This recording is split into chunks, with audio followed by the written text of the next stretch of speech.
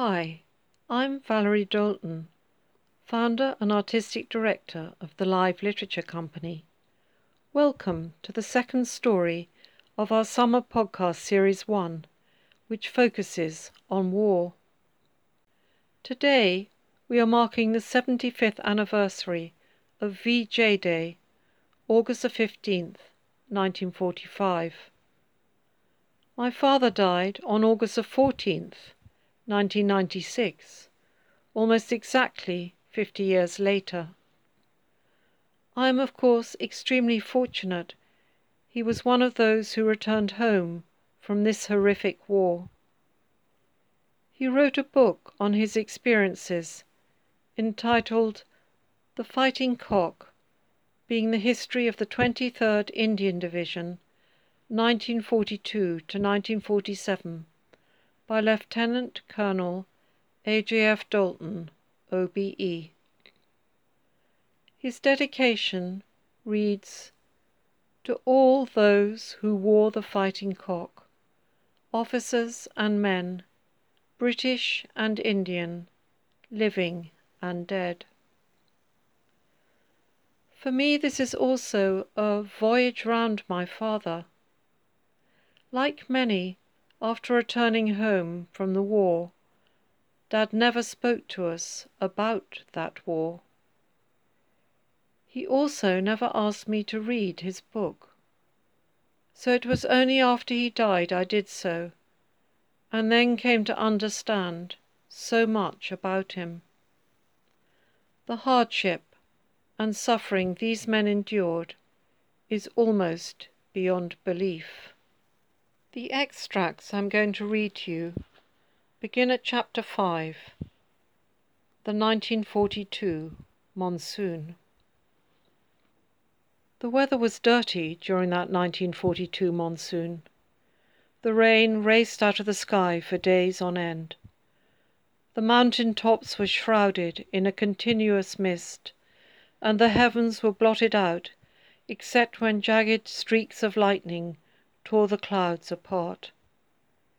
It was as though nature was determined to show that she resented our intrusion into her kingdom. For the first 13 days of July it rained without ceasing, and during a violent August thunderstorm, communications were dislocated when the signal office was struck by lightning. Those who have experienced the fury of the monsoon know that it is beyond the mind's devising to keep dry unless you have a stout roof overhead and strong walls around you. In Assam, officers and men alike were wet all day and all night. Out at Chinam, even bamboo bashas were little protection against the elements as the wind thrust through the countless crevices and swirled round inside the huts, driving in the inescapable dampness to moisten the lives of those who could secure the pleasure of dryness only when they were relieved at their forward posts and sent down to Palel for a few days.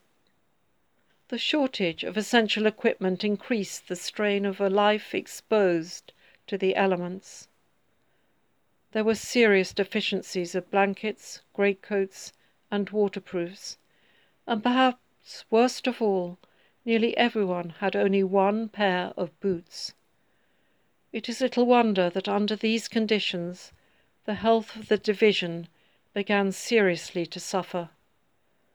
Owing to the ravages of the climate and of malaria, many units were by early September reduced to half their normal strength, and some were much lower than this. One battalion commander has expressed the opinion that some units never fully recovered from the wastage during this first monsoon, when the medical resources were overwhelmed by an incidence of disease such as none had foreseen. With the road back to India washed away, and air evacuation far away in the future, there was nothing for it but to hold casualties forward. Our medical units were small and few, so that at times battalions were holding as many as 200 cases in their own lines. Among the diseases to be treated, there was one which, if not dangerous, ranked very high for the utter discomfort it caused.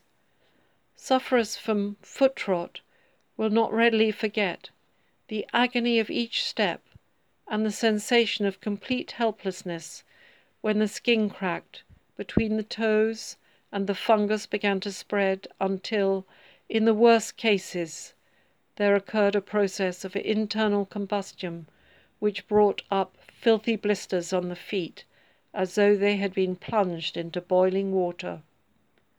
Mud, wet, cold, and disease, these, the inescapable companions of our everyday life, worked insidiously upon the mind and spirit.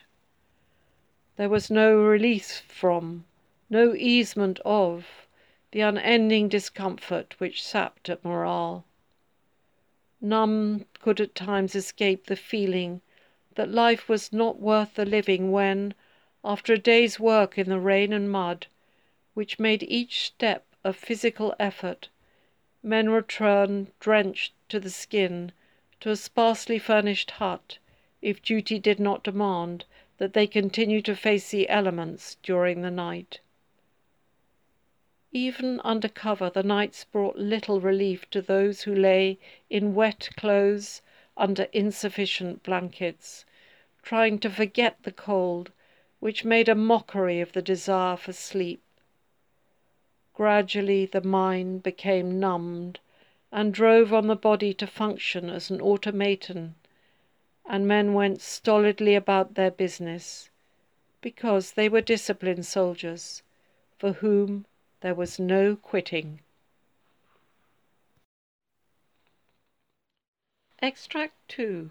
The Tiddim Road. My father held the Gurkhas, whom he fought alongside, with the highest respect all his life. One of the collections at his funeral was for them. I have recently travelled to the village in the Himalayas where many of the Gurkhas originate from, and seen at first hand the hardship of the life in these magnificent mountains. The Tiddim Road Battle.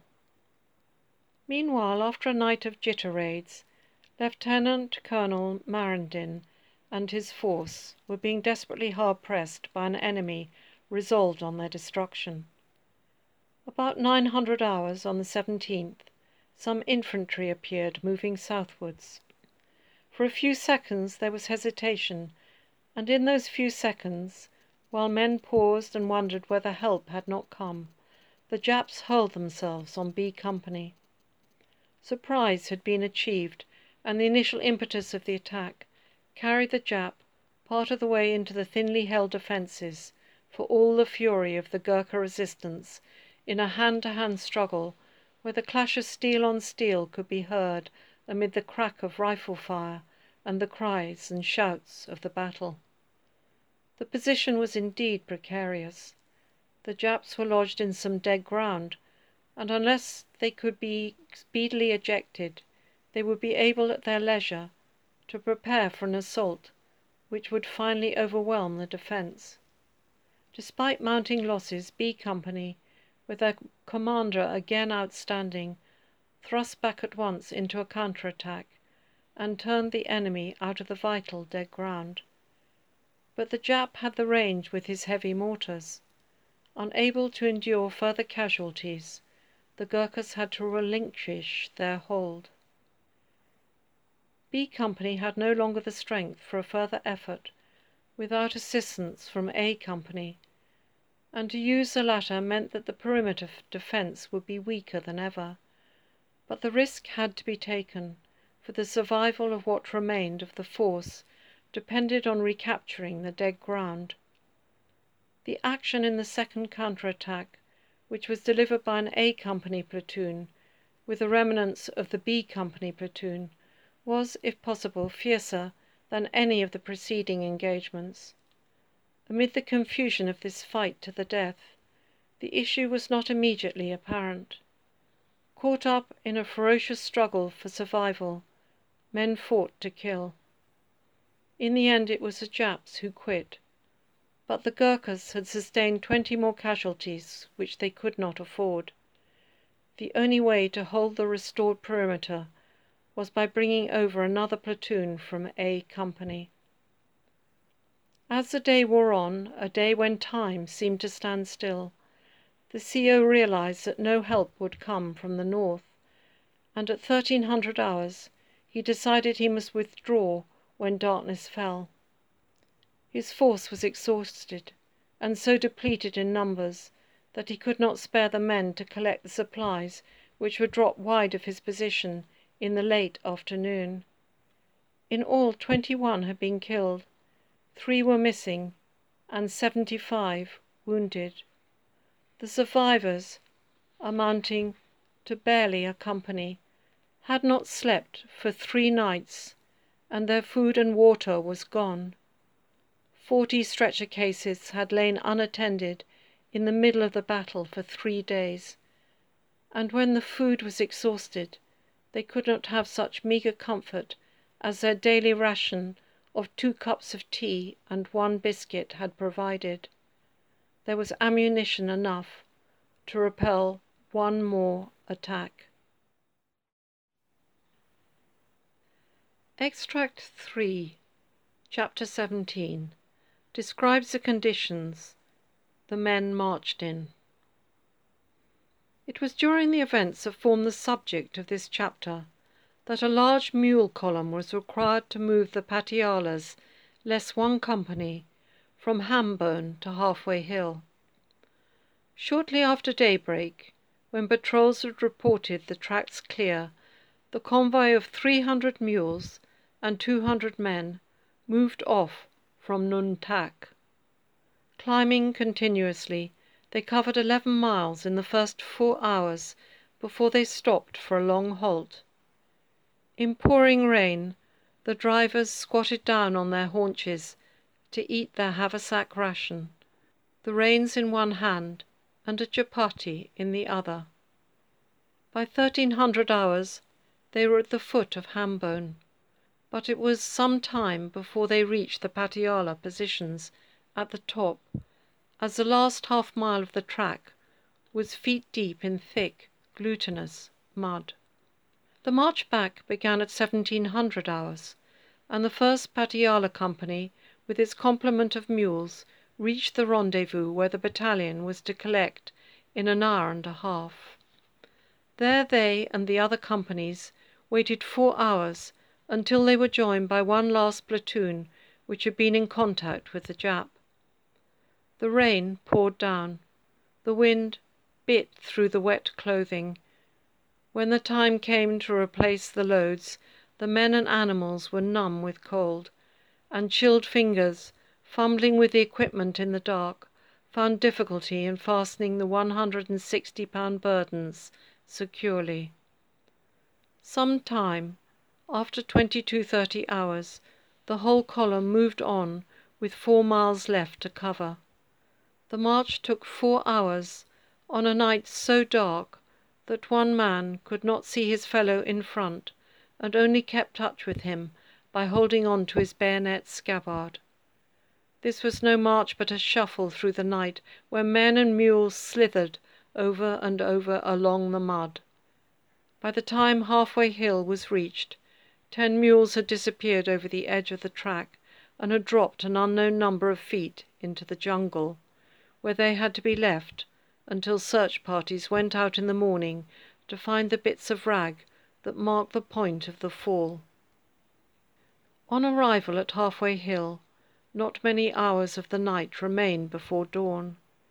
The mules were unloaded and tethered, and the Patialas went about their business, and the mule company, left alone once more, formed a perimeter round the animals. Some of the men were required for guards. The more fortunate lay down in the mud to sleep if they could. Extract 4, Chapter 18, Operation Krakon. For many in Europe, the war was coming to an end. For those in the East, many of them were posted on to Malaya. Here the story of the fighting cock on the Assam-Burma frontier comes to an end. We had lived in the jungle for 2 years and 3 months, and for all but a bare 5 months of that time we were frontline troops. 18 months had gone by since half of the division had been on leave of any sort. Many had been at the front for 3 monsoons, and all were exhausted and tired from the strain of the fighting since March. There is nothing very spectacular about our story. No feat of arms that appeals immediately to the imagination, like the fly-in of the Chindits or the Second Division clash at Kohima, but is none the less a fine record of long service in the cause of freedom. While it was necessary, we waited patiently and won our struggle with isolation and the jungle, and when the battle came, we fought tooth and nail. Tough and unyielding in defence, resolute and spirited in attack, masters of the approach through the jungle, we had never been worsted by the Jap wherever we had been called upon to fight him. Discipline, courage, endurance, skill in the use of arms, these are prime virtues on the field of battle, and these we had shown we possessed. Extract 5, Chapter 20. As I mentioned, many men were posted on to Malaya, including my father. Malayan Interlude. We all fell in love with Malaya during this fortnight in September. The quick dispersal of the division produced the desired peacefulness, and only 2 disturbances were reported, one north of Seraban, where 6/8 Punjab and Force 136 had a skirmish with bandits, and the other at Tampin, where there was a clash between Chinese and Malays for which members of the Japanese secret police were significantly said to be responsible. Otherwise there was a calm in a land where the countryside smiled and the people smiled. It was all splendidly refreshing after India. Green hills rose and fell in a nice disorder wherever the eye turned. Streams bubbled in the valleys where the fruits of the earth flourished abundantly in the fields. At midday, the sun, though mildly soporific, was not excessively overpowering. In the early morning there was a delicious and delicate nip in the air. It was a land that satisfied eye and body, and a land that had known prosperity. Up and down its length ran excellent roads that were a wonder to those accustomed to the infuriating trunk road from Bombay to Nasik, where stretches of concrete had been laid on alternate sides of the road, and a car bumped from concrete to earth, or switched from side to side, and hoped there would be no opposition. There was nothing so crazy about the roads of Malaya, while in the towns, where the streets were broad, the many schools were a welcome sign of progress, and there was not that air of awful poverty that characterizes India.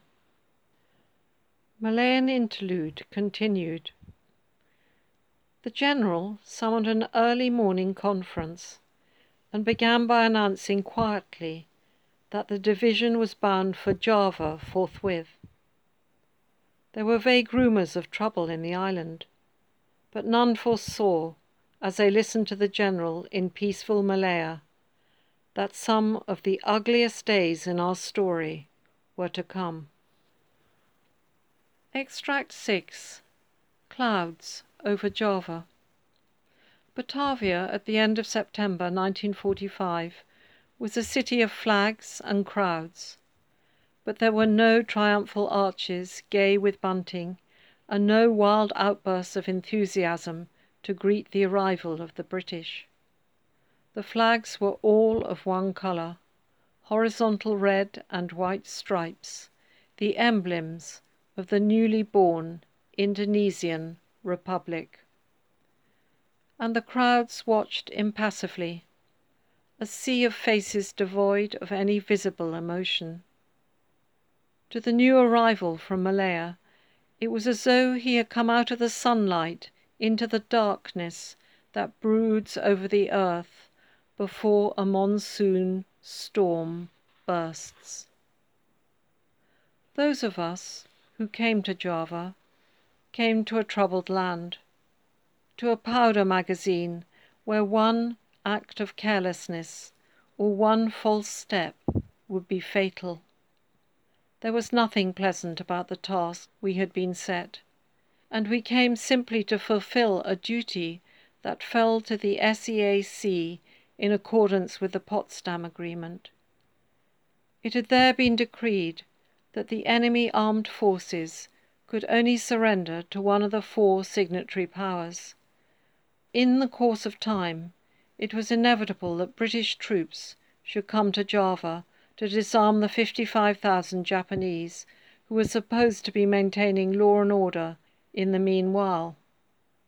It chanced that we, of the Fighting Cock, were the first who could be spared for the task. As has been said, our first task in Java was to disarm the Japanese, but this was not the end of our mission. We were next bidden to rescue and succour prisoners of war and internees, and on us devolved the responsibility for maintaining law and order while carrying out our 2 main commitments.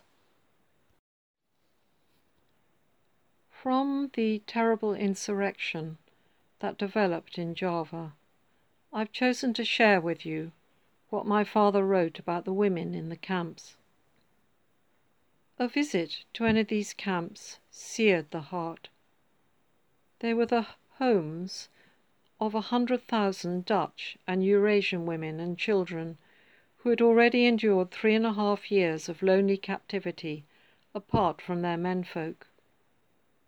By the end of November 1943, even boys of 16 had been swept away to act as human beasts of burden, and there was no able-bodied man left to ease the strain of unending manual labour. If a cesspit had to be dug, the internees did the work, watched over by Japanese soldiers, who were ready to strike anyone who faltered.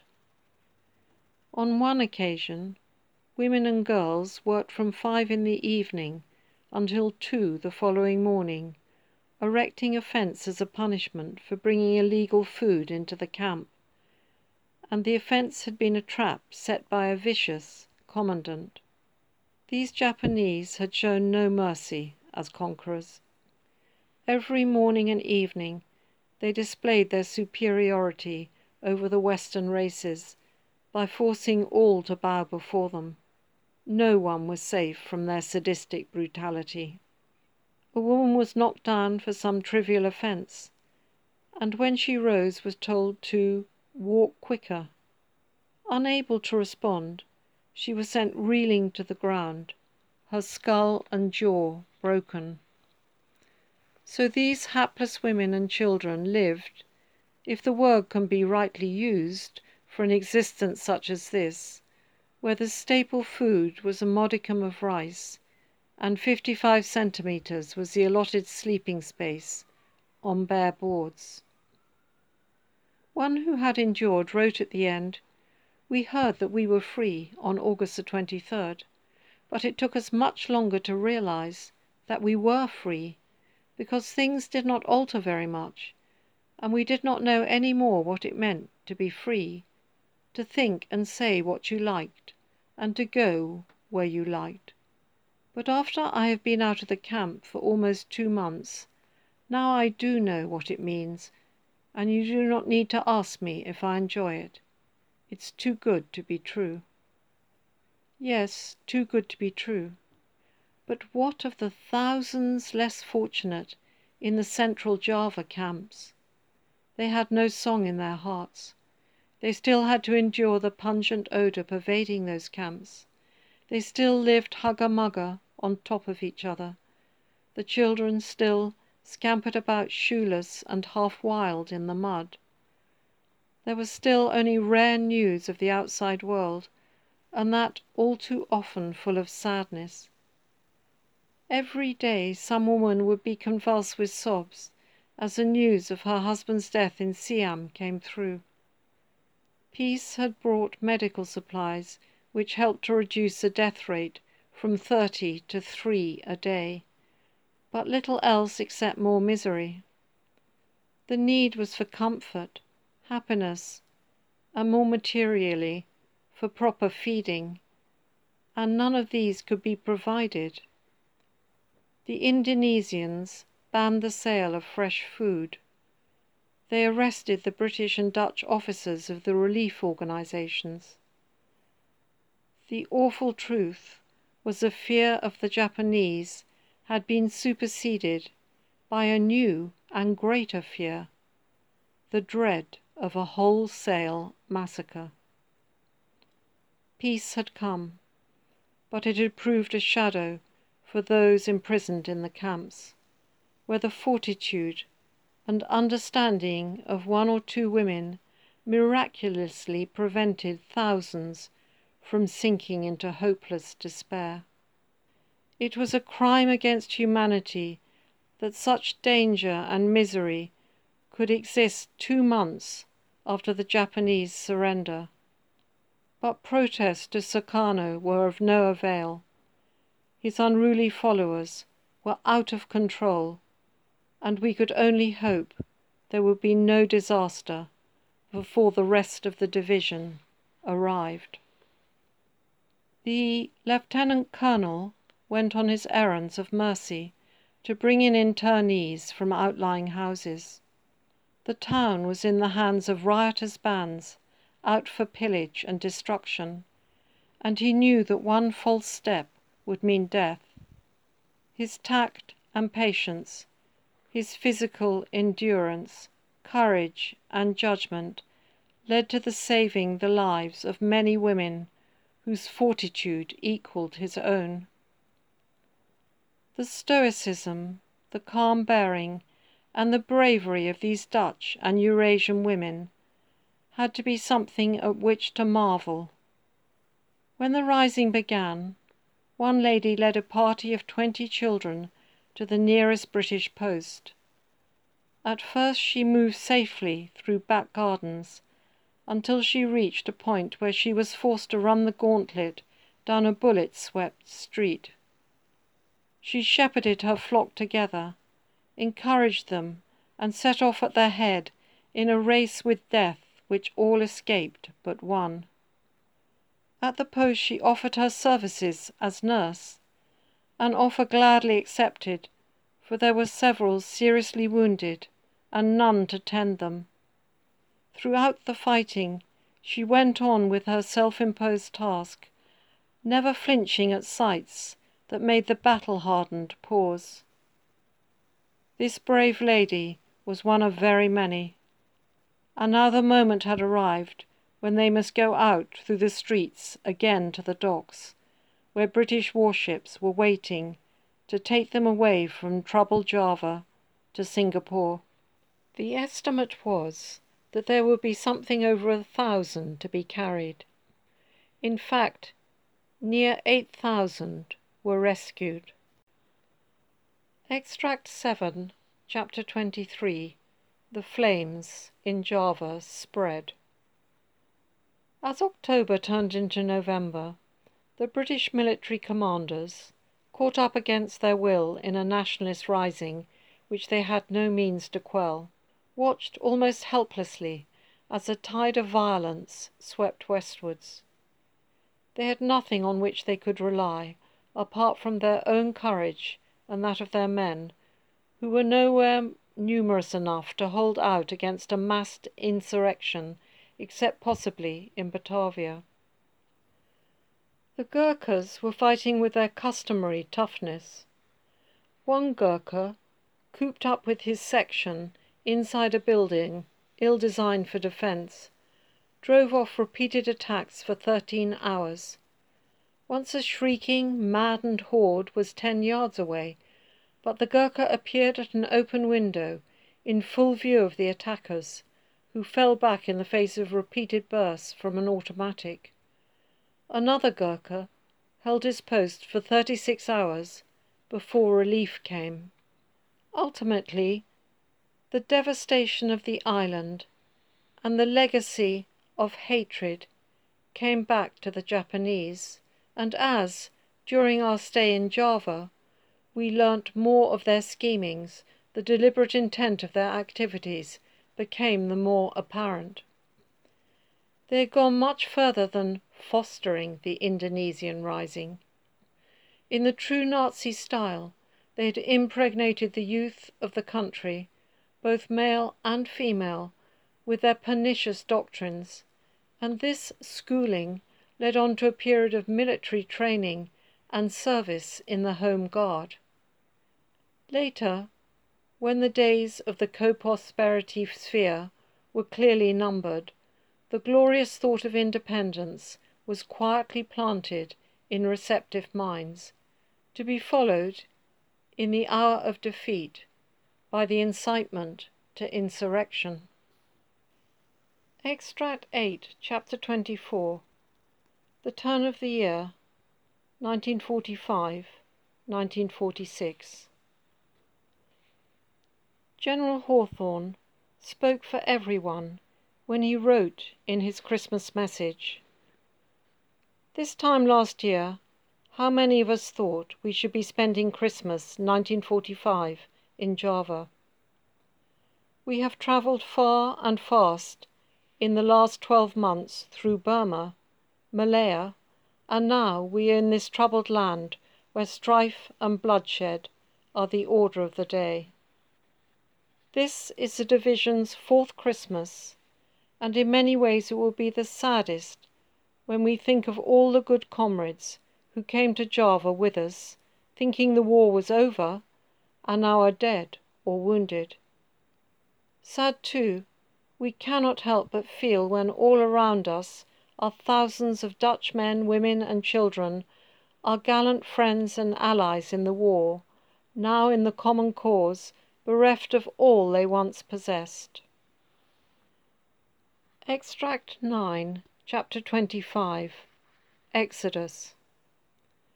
Exodus was in full swing, and the last British troops were due to leave Java by November the 30th, 1946. We left behind 407 killed in action and 162 who were missing. These, with 808 wounded, made a total of 1,377 casualties, and are a measure of our effort. We came to Java as soldiers. As soldiers we went away, and we cherished the thought that in performing our duty with steadfast courage and disciplined restraint, we had played our part in averting what was so nearly a great human tragedy, and had, perhaps, helped a little to bring peace to a troubled land. The Dutch commander answered General Hawthorne's Christmas message in this way: "My dear General, the officers and men under my command are deeply touched by your Christmas message to your officers and men. We have never felt so strongly how hard fate really was when it sent your division to Java, once the most peaceful island in the world. We share your sadness when thinking of your dead and wounded, fallen after VJ Day, when the war should have been over. We have heard of deeds of gallantry and self-sacrifice done by your troops in order to save our men, women and children from death and starvation. Deeds that we believe have never been surpassed in any other theatre of war. We are extremely grateful for the words of deep sympathy with our men, women and children who are suffering from this aftermath of the war, and for your effort to make them as happy as you can. On behalf of all officers and men under my command, I wish you and all officers of the 23rd Indian Division a happy Christmas and the best of luck through the coming year. Yours very sincerely, W. Schilling. Thank you for listening to our podcast. I'd really appreciate it if you would send us a review. I just want to conclude with a few words. From listening to recent Army Museum events, I know the Air Force and Navy were equally important in winning this war. But as my father was serving in the Army, this is his focus. The Army Museum have also talked about the men from Africa and from all over the world who served. One of these African men, Mr. Ogundipi, visited us a few years after the war ended to our home in Uppingham, Rutland. I must have been 2 or 3 years old. This, for me, is another example of my father's respect for all who served with him. Many, many decades later, a Japanese delegation visited London and contacted Daddy at our family home in Devon, asking to meet him. It must have been a profoundly difficult decision to agree to do so. My mother and I watched him leave our home that day for this meeting in London, as if he was that soldier again. Who can tell what was in his mind? Many have never forgiven the Japanese, and understandably so. But I understand now. My father's time in the army influenced how he was for the whole of the rest of his life. I'd like to close with Binion's words, which we say every year on Remembrance Day. At the going down of the sun, and in the morning, we will remember them.